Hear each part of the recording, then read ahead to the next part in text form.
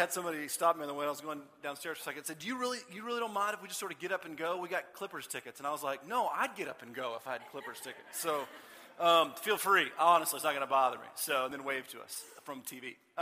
If you got to come out this past Friday, we had an awesome time gathered down at the parish. We partnered with City Pres and the parish church and ourselves, and we had a night of worship that we called a hymn sing, where our sort of collaborative worship leaders got together and kind of invited us into this sort of night. It was awesome. And so as we do more of these things, I really encourage you to come be a part of our local body of believers gathered together with the big church, universal. It's a pretty incredible thing when God's people gather across all kinds of lines and boundaries and begin to live in a way that sort of glorifies Him. So we're excited to be able to develop these partnerships. The last thing we want to do is be some kind of independent little thing. We want to be interconnected deeply with churches all over the world, celebrating who God is. So make sure you kind of come out to that kind of stuff, because it's super awesome. And thanks to Don and Scott for all that stuff you guys put into making that happen. So it's very cool. We have spent quite a bit of time in the book of Ruth. We actually started way back in September, and we wrapped it all up last week. And Ruth is, I say this kind of stuff a lot, but I really do mean it. It's like one of my favorite stories in all of Scripture, because it's the story of redemption. It's a story of a broken, marginalized widow who was hopeless and literally dying, who was purchased out of her old way of life and given a life of promise. And Ruth is really the story of, it's my story, it's your story. It's the story of the church, that we are all broken and marginalized, and that we are all desperate and dying, and that the true Redeemer, the God of the universe, the love and grace and resurrection of His Son, purchased us out of death and set us into a life of promise. It's the story of every follower of Christ. And I love that story. And it actually is an incredible segue into where we're going over the next couple of weeks, because Ruth is the story of the church. It's the story of the redeemed, purchased by the blood of Christ, set together to exist for His glory. And for the next 2 weeks, we're going to really be exploring the church. Now, if you've been coming for any period of time or been here for a while, you know that I've preached quite a few messages on the church's mission, our call as community. And these two messages are really sort of not meant to stand alone. They are meant to support things that I've already talked about. And the reason I say that is because if you just were to be here and hear these messages, they're going to have a little bit more of an inward focus, right? They're going to be a little bit more of an examination of ourselves and who we're called to be and what it looks like to be a healthy church. But make no mistake, that's not the end goal of the church. The church is the sent entity. It is the body of Christ sent into the world to proclaim the gospel of Jesus Christ, to be the instrument of God. And so it's not an inward thing.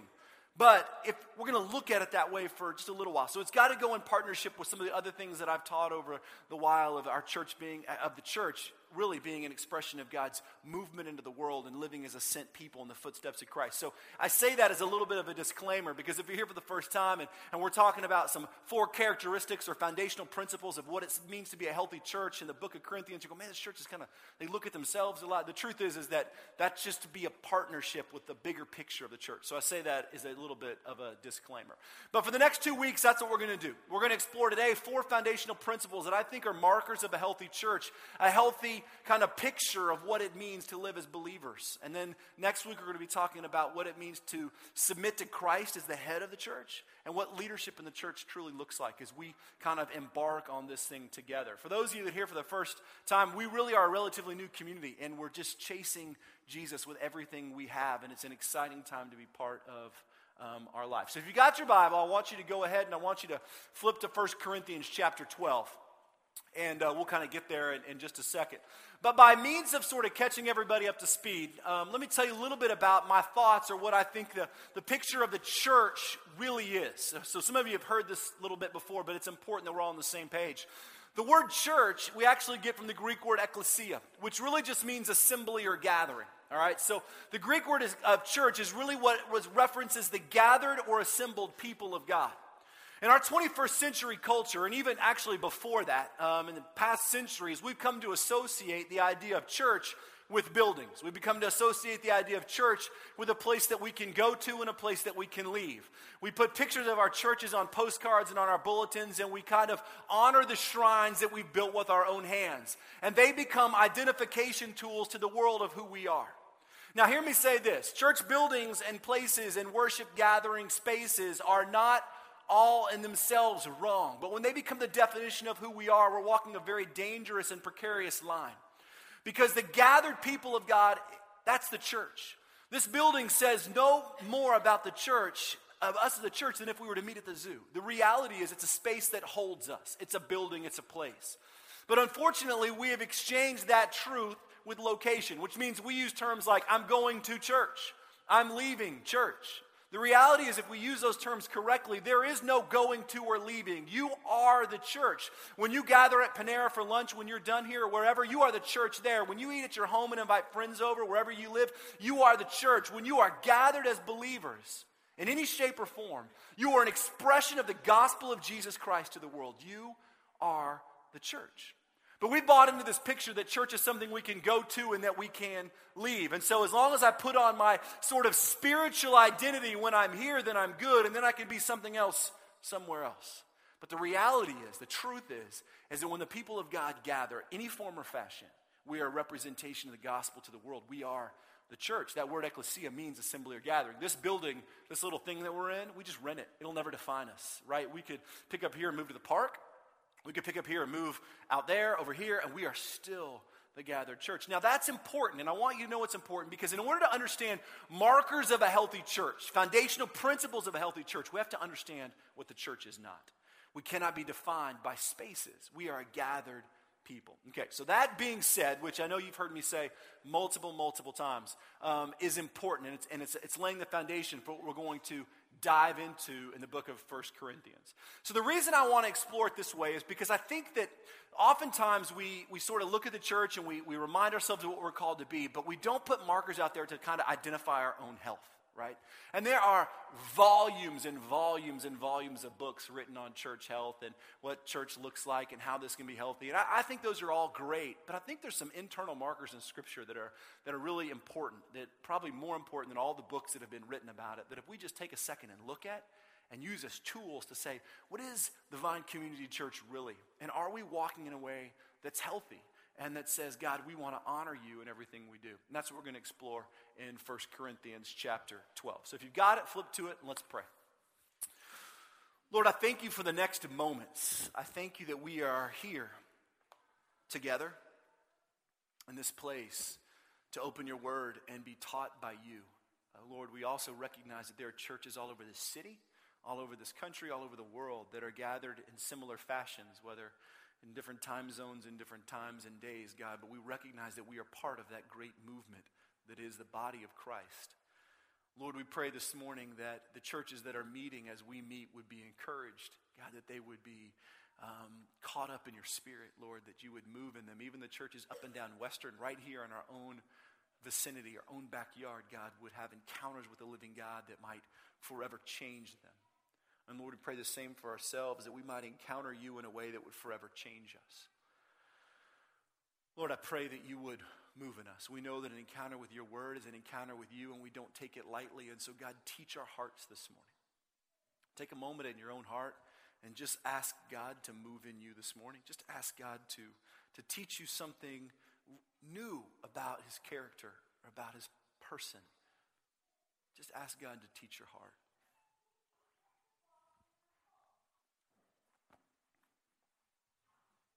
Take a moment and pray for someone beside you, in front of you, behind you. Just pray for them. As I say each week, be in the habit of praying for other people. Take a moment and just pray for somebody else.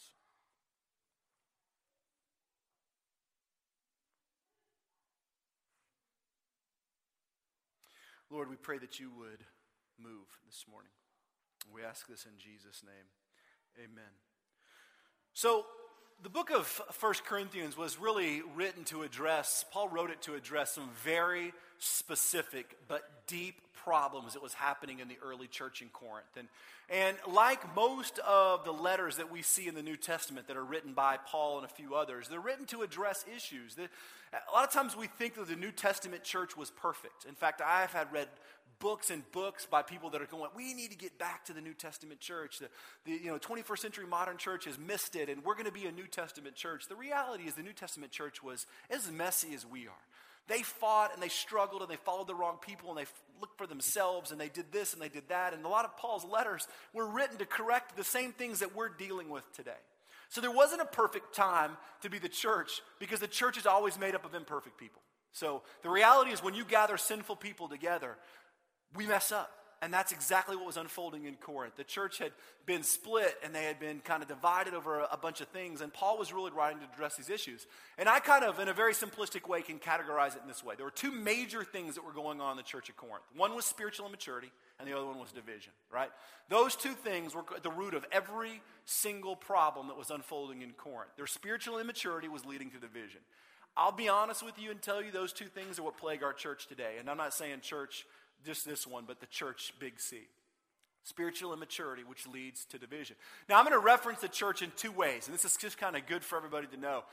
The church, when I talk about the church, I'm using a big C, which is like the universal church. We're told in Scripture that as followers of Christ that have been renewed and remade and regenerated by the Holy Spirit, we are a part of the universal church. All right, so we are a part of a movement of believers that spans time and generations and boundaries and races and languages, and we are a part of the church of Jesus Christ, period, not defined by denominations or stylistic worship or whatever. We are united with believers all over the world that came before us and that will come after us. That is the church universal, big C. But we are also defined by the church particular. The church that gathers like this, the small unity of a group of believers that are gathered together to worship God. So we are very much part of the church, but we are also a particular church. So don't get too confused when I talk about church and little church, because I really mean kind of a couple of different things. We are part of the big picture universal, but we are also gathered here as a community of believers, which can be referenced as the particular church, this gathering, this community. Well, Paul was writing this letter to Corinth to address a particular gathering of believers in Corinth that were struggling with immaturity, which was leading to division. And a lot of what he's going to tell us in 1 Corinthians chapter 12 is written to address this idea of division, because the church was fractured in about 4 or 5 different ways. Some saying, I'm learning from this, and I'm doing this, and I'm following this guy, and other people saying, you're wrong, and we're doing this, and we're going to do our own thing, and it's a microcosm of what's happening in our churches today. So Paul's writing to address those issues, and I think he lays out 4 markers, 4 foundations that every church, every particular church, including ours, should have as a hallmark of who they are. So it's not an exhaustive list, but I think it's a pretty good one. So let's take a look at this together. 1 Corinthians chapter 12, verse 12. The body is a unit. Though it is made up of many parts, and though all of its parts are many, they form one body, so it is with Christ. For we are all baptized by one Spirit into one body, whether Jews or Greeks, slave or free, and we are all given the one Spirit to drink. Now the body is not made up of one part, but of many. If the foot should say, because I'm not a hand, I do not belong to the body, it would not for that reason cease to be part of the body. And if the ear should say, because I'm not an eye, I do not belong to the body, it would not for that reason cease to be part of the body. If the whole body were an eye, where would the sense of hearing be? If the whole body were an ear, where would the sense of smell be? But in fact, God has arranged the parts of the body, every one of them, just as he wanted them to be. If they were all one part, where would the body be? As it is, there are many parts but one body. The eye cannot say to the hand, I don't need you. And the head cannot say to the feet, I don't need you. On the contrary, those parts of the body that seem to be weaker are indispensable. And the parts that we think are less honorable, we treat with special honor. And the parts that are unpresentable, we treat with special modesty. While our presentable parts need no treatment, but God has combined the members of the body and given greater honor to the parts that lacked it, so that there should be no division in the body, but its parts should be and have equal concern for each other. If one part suffers, every part suffers with it. If one part is honored, every part rejoices with it. So, a long little section of text to get us to a couple of really important places that I think that we need to look at and examine as we explore what it means to live as part of the church universal, but exist as the Vine Community Church. All right? And the first one of those principles that we see addresses one of the major points of this entire letter, and that's this. A healthy church lives in unity. A healthy church lives in unity. And Paul starts this letter by basically kind of comparing the church, the local church, the particular church, to the human body. Now, I don't know if I told you this before, but my freshman year in college, my first semester in college, I was a pre-med major. So actually, you can go back and look at my transcripts. I was pre-med. So I'm a little bit of an expert when it comes to things medicine. I did change my major to the much more intense and practical general studies after that. But I was pre-med for a semester. The problem was I took 2 poli-scis in English and a medieval history. And so I didn't dive into the medical classes before. It was just too hard. But so here's my thing. I like to think that I'm a doctor or surgeon or whatever. And so I'm an expert on anatomy and medicine. So if you need anything, let me know. But when Paul compares the church to the human body, it's a remarkable thing. Because, think about the human body for a moment, right? Like 206 different kind of bones that make up this thing, 650 skeletal muscles, 210 types of cells that all sort of work together to form this thing.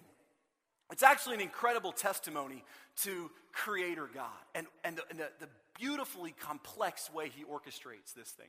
But this is what Paul does. He equates the body of Christ, the church, to this instrument that God has created called the human body. Meaning that all these things have got to come together in some way, although very different, to make this thing work, right? And he says, listen, the body of Christ has got to be unified because there is one body made up of different parts. Now, unity is an interesting idea because in our church, or at least in our church culture, in our kind of Western culture, and even our modern culture, we equate the word unity to the idea of inclusiveness, meaning that, okay, unity somehow means that I have to accept everything from all people. And we take it as sort of a plurality of theology or plurality of belief. And so unity means we're all going to be unified. It means that I have to completely be on board with everything that everybody else does, and then somehow we can be unified. But that's not really what Paul's talking about. Paul's not talking about a unity for unity's sake or for cultural happiness. Paul's actually talking about being unified for one singular purpose. The singular purpose of being united by the Holy Spirit to live as a representation of the gospel to the world. It's why the church exists. We exist for the glory of God, right? For the ability to be obedient to the Scripture, to love each other in community, and then to take that love of Christ into the world around us. It's what unites us. We are united by our common love for Christ, the regenerated nature by which the Holy Spirit comes in and dwells in our lives and makes us new. Unity is not unity just for the sake of everybody being happy. Unity means that although very different, although different races and backgrounds and socioeconomic kind of lifestyles, we are united under one banner, the banner of the gospel. That we have been connected that way. And we may think very different things on certain stuff. We may vote different ways. You may like different things to eat. Whatever it is, that does not do away with the fact that we are united for one singular purpose. And oftentimes we'll get the two confused. We think in order to be united, we all have to agree on every single little thing outside of gospel truth. Not simply the case. The reality is that unification in the gospel sense means that we are united by a common love. It means that what bridges us together is our love for Jesus. I've got 7 people in my life that are, it's considered men that are in my best friend kind of circle. We've been friends for years and years and years since college. We met together every Monday night for 5 years. These guys are hugely important. They are so incredibly different than me in so many ways that we always joke about the fact that the only reason we are friends is because of Jesus. Like, there is no possible way that all of us could be friends in any other category because they came from crazy different walks of life than I did. They were engaged in different things. Our paths would have never crossed if we weren't united by Christ. Those of you that experienced mission anywhere, whether it be local or whether it be across the globe, will know that you are united by being followers of Christ. And every time I go somewhere, and I've had the privilege over the years of being in like 36-something countries to share the gospel of Christ with groups and with people. And every place I go, nobody ever asks me what denomination I'm in. Nowhere. The only place I ever get asked that is here in the United States. But overseas, the only question I ever get is, are you a believer? Because we are united by something greater. Unity for the sake of unity, right, is not what Paul's talking about. He's talking about the fact that we are, by all these sort of stretches of being different, united under one. So the reality is that one of the markers of a healthy church is the fact that we're unified for purpose. Unified in our common love for Jesus Christ, redeemed by his grace, with a passion for the church, with a commitment to submit to the word of God, and then to live on mission where we live as a sent people in the world. We're unified. But then Paul goes on to say something a little else, something a little different. He says, now, listen to this. Now the body is not made up of one part, but of many. If the foot should say, because I'm not a hand and not belong to the body, it would not for that reason cease to be part of the body. If the ear should say, because I'm not an eye, I don't belong to the body, it would not for that reason cease to be part of the body. If the whole body were an eye, where would the sense of hearing be? If the whole body were an ear, where would the sense of hearing be? Listen, or a sense of sight be? The second marker of a healthy church is actually diversity. Now think about this for a minute. When we put unity and diversity, all of a sudden, maybe those things don't seem like they go together. But the reality is they don't go together because we're either misdefining unity or kind of giving a wrong definition of diversity, right? Diversity isn't some old wooden ship that was used in the Civil War era, like Ron Burgundy would say. Diversity is not that, right? And unity is not just kind of agreeing for the sake of being in agreement. But they go hand in hand because although we are different, dramatically different, we are united. Now the church historically has not lived well in diversity. In fact, Reverend Martin Luther King Jr. used to say the most segregated hour in America is 11 o'clock on Sunday morning, right? And the most segregated school day is Sunday school. He was often fond of saying that because the truth was that's where those lines existed from a racial standpoint. The reality is 50 years later, the church isn't all that different, right? We're still gathered together by socioeconomic huddles, by racial huddles, by all those kind of things. A marker of a healthy church is that at every corner we should be fighting against that. That our goal should be to kick down all of those barriers and say, I don't want to be in a place where everybody looks like me.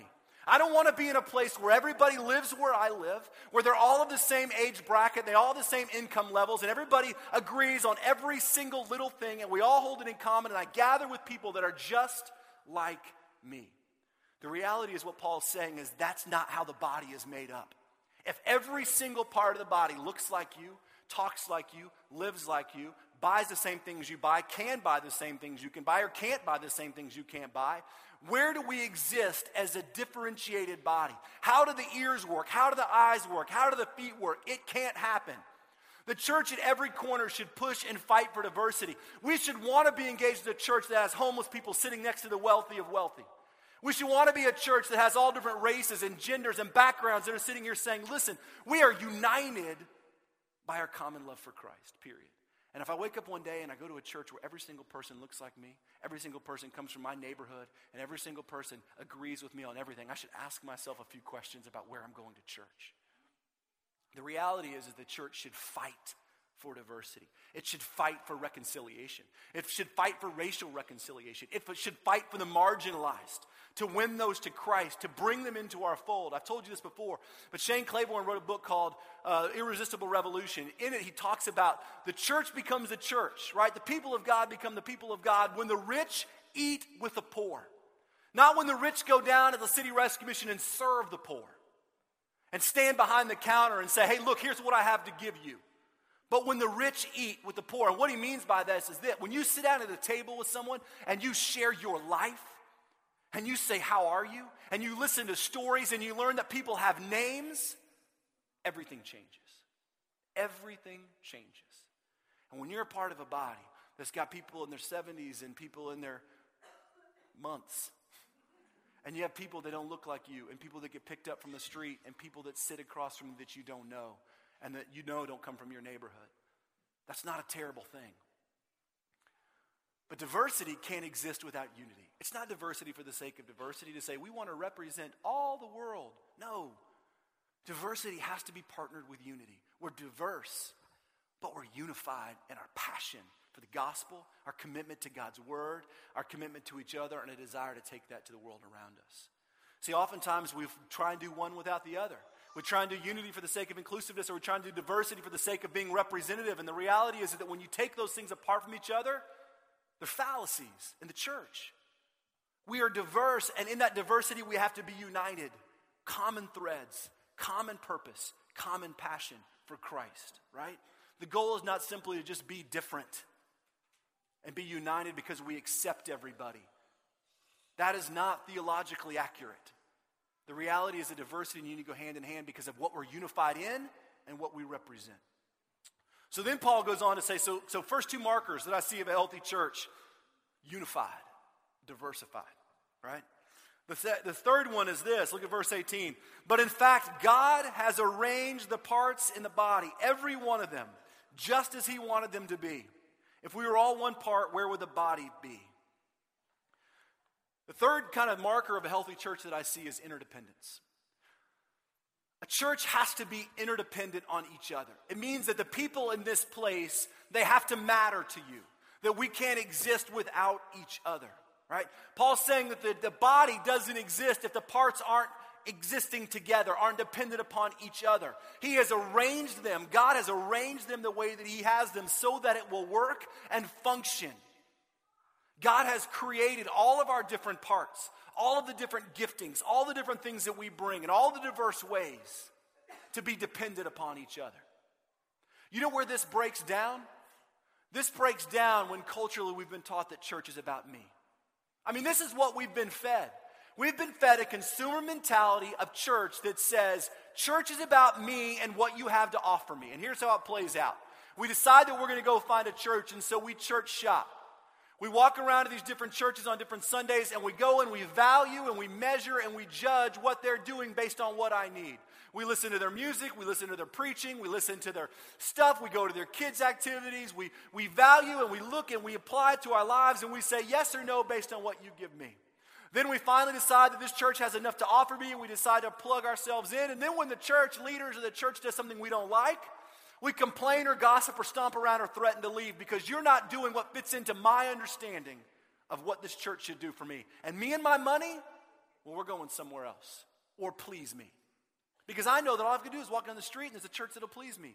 We have set up a buffet, right, of consumerism for the church. There was a church outside of Austin. I grew up in Austin. There was a church outside of Austin that was a massive church. And their big slogan, honestly, was 31 different, they went to Baskin Robbins, 31 different flavors of worship. And they offered, during the course of 1 week, 30 different worship styles for anybody that might possibly have any kind of hankering or inkling. Everything from alternative, grunge, to whatever. I mean, everything. And my thing was, look, I understand it's not terrible and it's not wrong and you're trying to reach people. That's not my point. My point is that it feeds into the idea of saying, what do you have to offer me? Because I don't like this, so give me something that I will like. And we sit there and we say, and if I don't like it, then I will go somewhere else. This is where interdependence breaks down. Because it becomes about me. Church becomes about what you have to offer me. I don't like this, I don't like that, they don't do this song right, this guy's not funny enough, whatever. We are leaving. Now, interdependence breaks down there. Here's the thing, and I ask you this honestly. What if this wasn't about you? What if church, honestly, the gathering wasn't about you? What if it was first about glorifying God, all to his glory, and second about everybody else? What if it really was about how you walked in here and you said, God, how can you use me today to impact somebody else's life? So let me ask you this, as you walked in here this morning, who did you meet for the first time? Who did you listen to? Who did you hug? Who did you love? Who did you tell that you were glad they were here? Who did you engage with? Who did you share your heart with? Who did you invite to go eat lunch with you and your wife? The reality is, a church that's interdependent on each other says it's not about me. What if I said, God, I want to show up at church today, not so what I could get out of it, but instead how you might use me to speak life into someone who is absolutely hurting. The reality is that we have people that walk through these doors every day that are deeply, deeply wounded. That are here for the very first time, that have driven by for 3.5 weeks and seen signs outside and decided with all they are, one time to gear up enough courage to park their car and walk in these doors and they haven't been to church in 12 years. That may be your story. And they trickle in. What if just the thought happened for you that it wasn't about getting myself out of bed because I didn't really want to come because they're not going to sing songs that I like or whatever. I'm looking for something. But it said, I'm going to show up today and I'm going to say, God, use me. And I'm going to look for that person standing in the corner who looks like they've never been here before. And I'm going to say, you know what, I'm glad you're here. Sit with me. What if we became interdependent in that way? That we became to be more than just shake hands and eat donuts, but say, I want to know and be known. See, a healthy church is dependent upon each other. It doesn't exist without it. Period. And I ask myself that question about this church all the time. Because the reality is, it's hard. It's really hard. Because we've been wired to get in and get out. We've been wired to walk in the door, grab our coffee, sit in the back so we don't have to truly engage, and then slip out before everybody else sort of grabs us and gets our time. That's how we've been wired. And actually, churches program that way. They program for a 55-minute experience, so the moment you hit the parking lot, you're done with 55 minutes and you can be on your way. It works, that's fine, but that's not what I see laid out in Scripture in terms of messing up lives together. So, Dawn and I had this conversation before. We want you to linger. Like, we want you to sort of feel awkward around each other. I don't care. Because when you're awkward around each other, you're becoming somewhat vulnerable where you're saying, hey, nice to meet you. I'm glad you're here. You're here for the first time? And they go, no, I've been here for 2 years. And you're like, I knew that. I was kidding. That's okay. Look, no one cares. Nobody really cares. Just the fact that you extended your hand and said, I have not met you yet. And I can't believe that because we're only 130 people. So I've seen you about 500 times. It's nice to see you. Glad you're here. Like, we need to become dependent upon each other, reliant upon each other. So a healthy church is unified in our passion, our regenerated hearts for the Holy Spirit, our passion for Jesus, our commitment to His Word, our commitment to each other, and our passion to take that gospel to the world. We're unified, but we should be pushing for diversity. Look, you should look around and say, who are we not opening our doors up to? To the disenchanted, the angry, the people that look like this, the poor, the rich, the whatever. Let's strive, because that adds depth and richness to us. When I can eat with someone who doesn't look like me, when I can share in a small group with someone who doesn't come from my same background, has no understanding of what that is, that's not a terrible thing. Push for diversity. Fight for it. Fight for those marginalized so that they can be part of our community, right?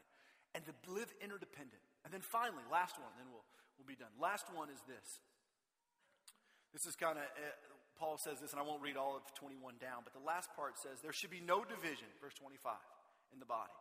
But all its parts should have equal concern for each other. If one part suffers, every part suffers with it. If one part is honored, every part rejoices with it. And right before that, Paul talks about the value and worth of every single piece of the body.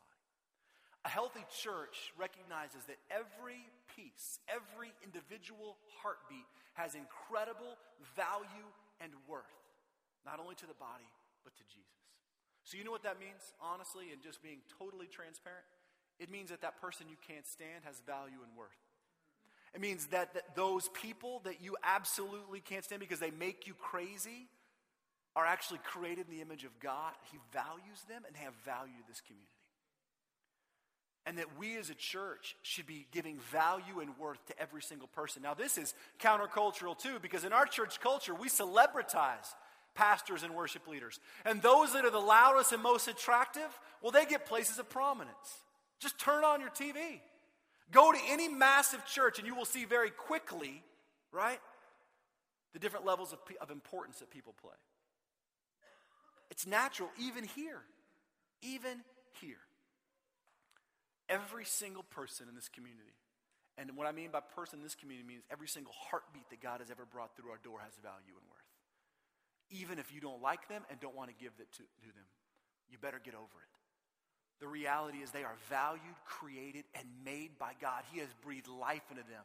In fact, Psalm 139 says that He knit them together in their mother's womb, that He made them fearfully and wonderfully. So get over yourself a little bit. Realize that they have value. It doesn't mean you have to be best friends and hold hands and skip down Western when you leave. It just means you have to understand their value and worth in the kingdom. And the little things they do to make you crazy, well, that's all right. A healthy church understands that people have value and worth, and we lift those up. In fact, Paul says, right there, he says, and those that aren't seen, we elevate. Right? Those that the culture says don't have prominence, we give value to. In other words, we create space at the table for even those that aren't attractive, both emotionally, spiritually, physically, whatever. And we ascribe them value because that's how God sees them. So I don't care what your scars are. I don't care what your background is, what you did before you came here. I don't care the 15 years that you spent before you ever walked through these doors, and I don't care the 15 years that you'll spend after. The reality is you're valued by God. That He has marked you and called you His own, and that we want you to meet Jesus. And that changes your identity completely. And you have value and worth here. Most of us don't engage the church when we don't step through church doors because we don't feel like we belong. Whose fault is that? It's the church's fault. Not church Big C universal, but church particular. Because we're not ascribing value to people. Every heartbeat that ever walks through these doors is an absolute gift from God. It's not a number. It's not a thing. It's not somebody to count. It's a heartbeat with a name, and it has value, and we have to ascribe value to it. A healthy church lives this way.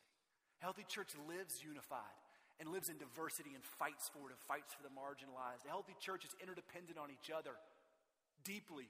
It becomes vulnerable.